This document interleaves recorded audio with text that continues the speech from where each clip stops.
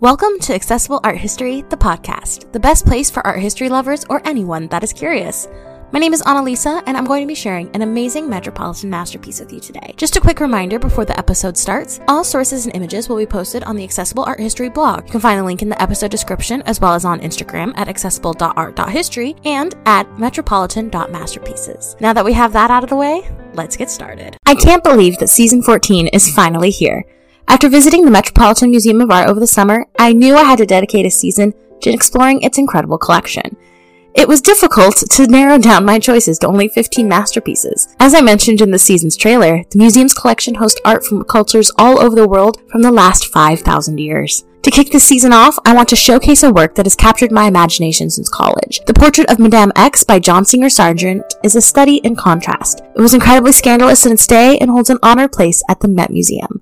So to learn more about Madame X, keep on listening. The portrait of Madame X, much like her sitter, as we come to find out, is larger than life. Standing at an impressive 82 by 43 inches, or 208 by 110 centimeters, this work dominates the gallery space. A young, beautiful, red-headed woman is the main focus of the work. She stands tall and proud but faces away from the viewer with her face in profile. Her dress is made of silky black velvet with jeweled straps. It fits her perfectly, showing off her figure. She leans casually on a polished wood table, giving an aloof, unbothered air to the piece. Even if someone intends to walk by it, the allure of the mysterious Madame X stops people in their tracks. Now that we have been drawn in by Madame X, let's learn more about who she was. Her real name was Virginie Amalie Avignon-Gatroux, and she was born on January 28, 1859. She was daughter of Anatole Placide Avignon and Marie Virginie de Ternay, members of the upper classes of New Orleans, Louisiana. The family lived on the Parlage Plantain House, which was built by Virginia's grandmother. Her family were considered Creoles, being of mixed American, French, and Italian heritage. Sadly, Virginie lost her father when she was only 3 years old. He was killed at the Battle of Shiloh during the Civil War, fighting for the Confederacy. 5 years later, the young girl and her widowed mother moved to Paris. Virginie was educated and as a teenager was introduced to Parisian high society. Virginie was an instant star. Her pale skin, reddish-brown hair that she accentuated with henna, and slender figure captivated people. Combined with her elegance and style, everyone wanted to be her or be with her. Virginie did nothing to discourage the attention. In fact, she relished in it. Even after her marriage to French baker and shipping magnate Pierre Gautreau, she had many extramarital affairs. These dalliances became the subject of many tabloid scandal sheets and gossip handbills, but she did nothing to discourage them. Virginie and her husband Pierre had one child together, Louise. Sadly, she passed 4 years before her mother.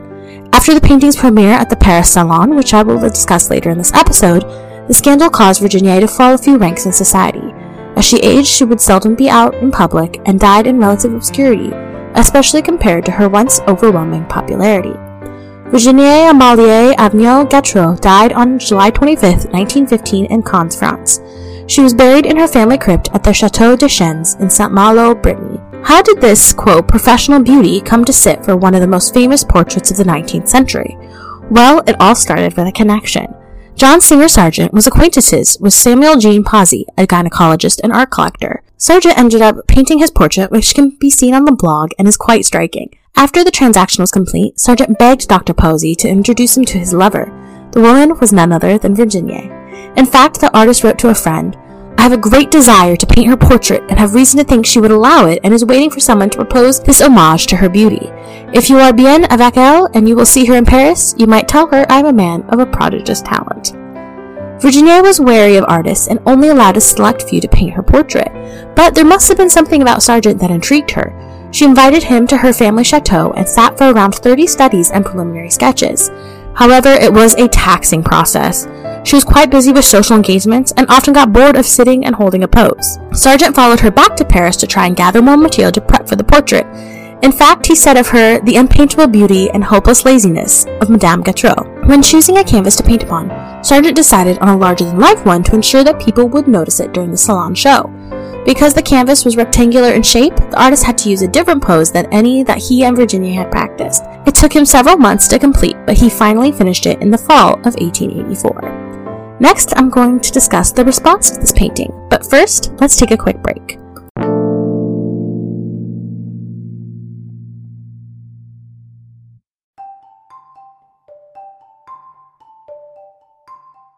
Hey there! there, my name is Annalisa, and I'm the founder of Accessible Art History. As a part of my content offerings, I produce a podcast.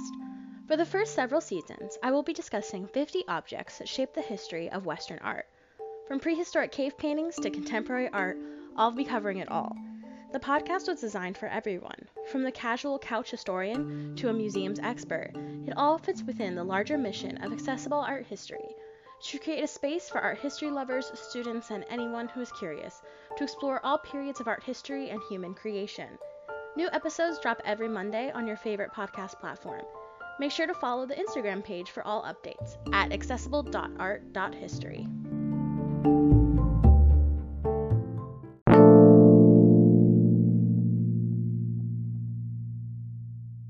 Alright, now that we're back, let's dive into the scandal of Madame X. The painting premiered at the Paris Salon in 1884. It was hung with the name Portrait de Madame ... in order to keep Virginie's identity a secret. However, because she was popular and professional beauty, people soon put two and two together. In fact, Virginie's mother even asked the painter to remove the piece from the show, but he refused, saying that he painted her exactly as she appeared. It is important to note that when the work premiered, one of the sitter's dress straps was painted falling off of her shoulder, as if she was getting undressed or redressed for a scandalous reason. The work, which Virginie loved when Sargent was painting it, was heavily ridiculed at the salon. Between her reputation and the scandalous nature of the work, both Sargent and his muse fell from grace. The artist even tried changing the name of the work to Madame X to make it more alluring and impersonal. But the damage was already done. Virginie stepped away from society, and Sargent fled to Paris. It is my belief that in order to understand art, we need to understand the artist behind it. John Singer Sargent was born on January 12, 1856 in Florence, Italy. His parents were American expatriates who had started living abroad after the devastating death of their first child. Due to their quasi-nomadic lifestyle, Sargent never received formal schooling, but this was probably for the best, as he was described as a rambunctious child. His parents were both trained in the arts, as his mother was an amateur painter and his father was a doctor and medical illustrator. Although Sargent's father hoped his interest in the oceans and ships would lead to a lucrative career in the Navy, his natural talents and trips to Europe's great museums led him in a different direction. In the winter of 1873, Sargent was enrolled at the Accademia di Belle Arti in Florence for his first formal training. The next spring, his father moved his family to Paris because of its reputation as the center of the art world. He enrolled at the teaching atelier of Carlos Duran. He was a bit of an avant-garde painter for the time and encouraged his students to start painting directly on the canvas without any preparatory sketching. He learned a great deal from his teacher and became something of a protege over the next couple of years. After training for a while, Sargent accompanied his mother and sister on trips to America and throughout Europe. He took traveling as an opportunity to study the old masters and his techniques. He started off with landscape paintings but moved on to portraiture later in his career.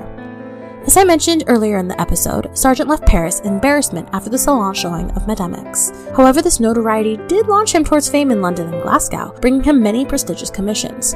Towards the end of his career, he worked primarily in watercolors, boosting his fame even more.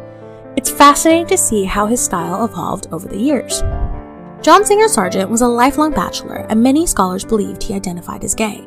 He was close friends with many of the big names of the day, including Oscar Wilde and Isabella Stewart Gardner. In 1922, Sargent co-founded New York City's Grand Central Art Galleries with other artists. He worked with the group until his death in 1925. He is buried in Brookwood Cemetery in Surrey, the United Kingdom. Scholarship in the 1960s reignited interest in Sargent's works, and he is considered one of the greatest 19th and 20th century painters. Despite its reception at the Paris Salon, Sargent seemed quite fond of his work. He held on to Madame X until 1916, a year after Virginia's death and nearly 30 years after the fateful show. Sargent chose to sell his masterpiece to the Met. According to the Met's archives, he wrote a letter to friend and director Ned Robinson saying, "My portrait of Madame Gautreau is now at the San Francisco exhibition, and now that it is in America, I rather feel inclined to let it stay there if the museum should want it. I suppose it is the best thing I have ever done. I will let the Metropolitan Museum have it for £1,000. It was important for Sargent for his favorite piece to hang in one of the best museums of the world. Robinson was thrilled at the acquisition, writing to the museum's board, "I have tried in vain for years to get this picture from him, but for personal reasons he has always refused to part with it, and his change of decision therefore comes as a complete surprise."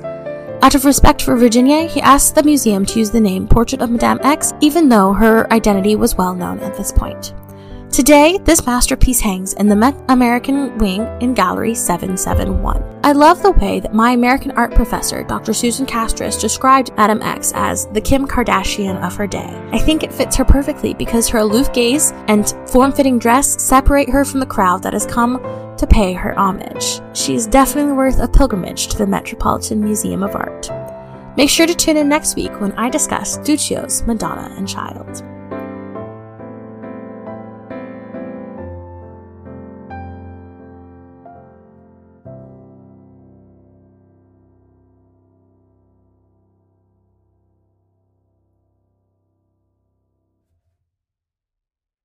Thank you so much for listening to this episode of Accessible Art History, the podcast. Make sure to follow us on Instagram at accessible.art.history and at metropolitan.masterpieces for updates and to keep an eye out for the next episode. They drop every week on your favorite podcast platform. If you prefer to listen on YouTube, you can find episodes there on about 2 weeks after each episode is posted. Cheers and see you for the next episode.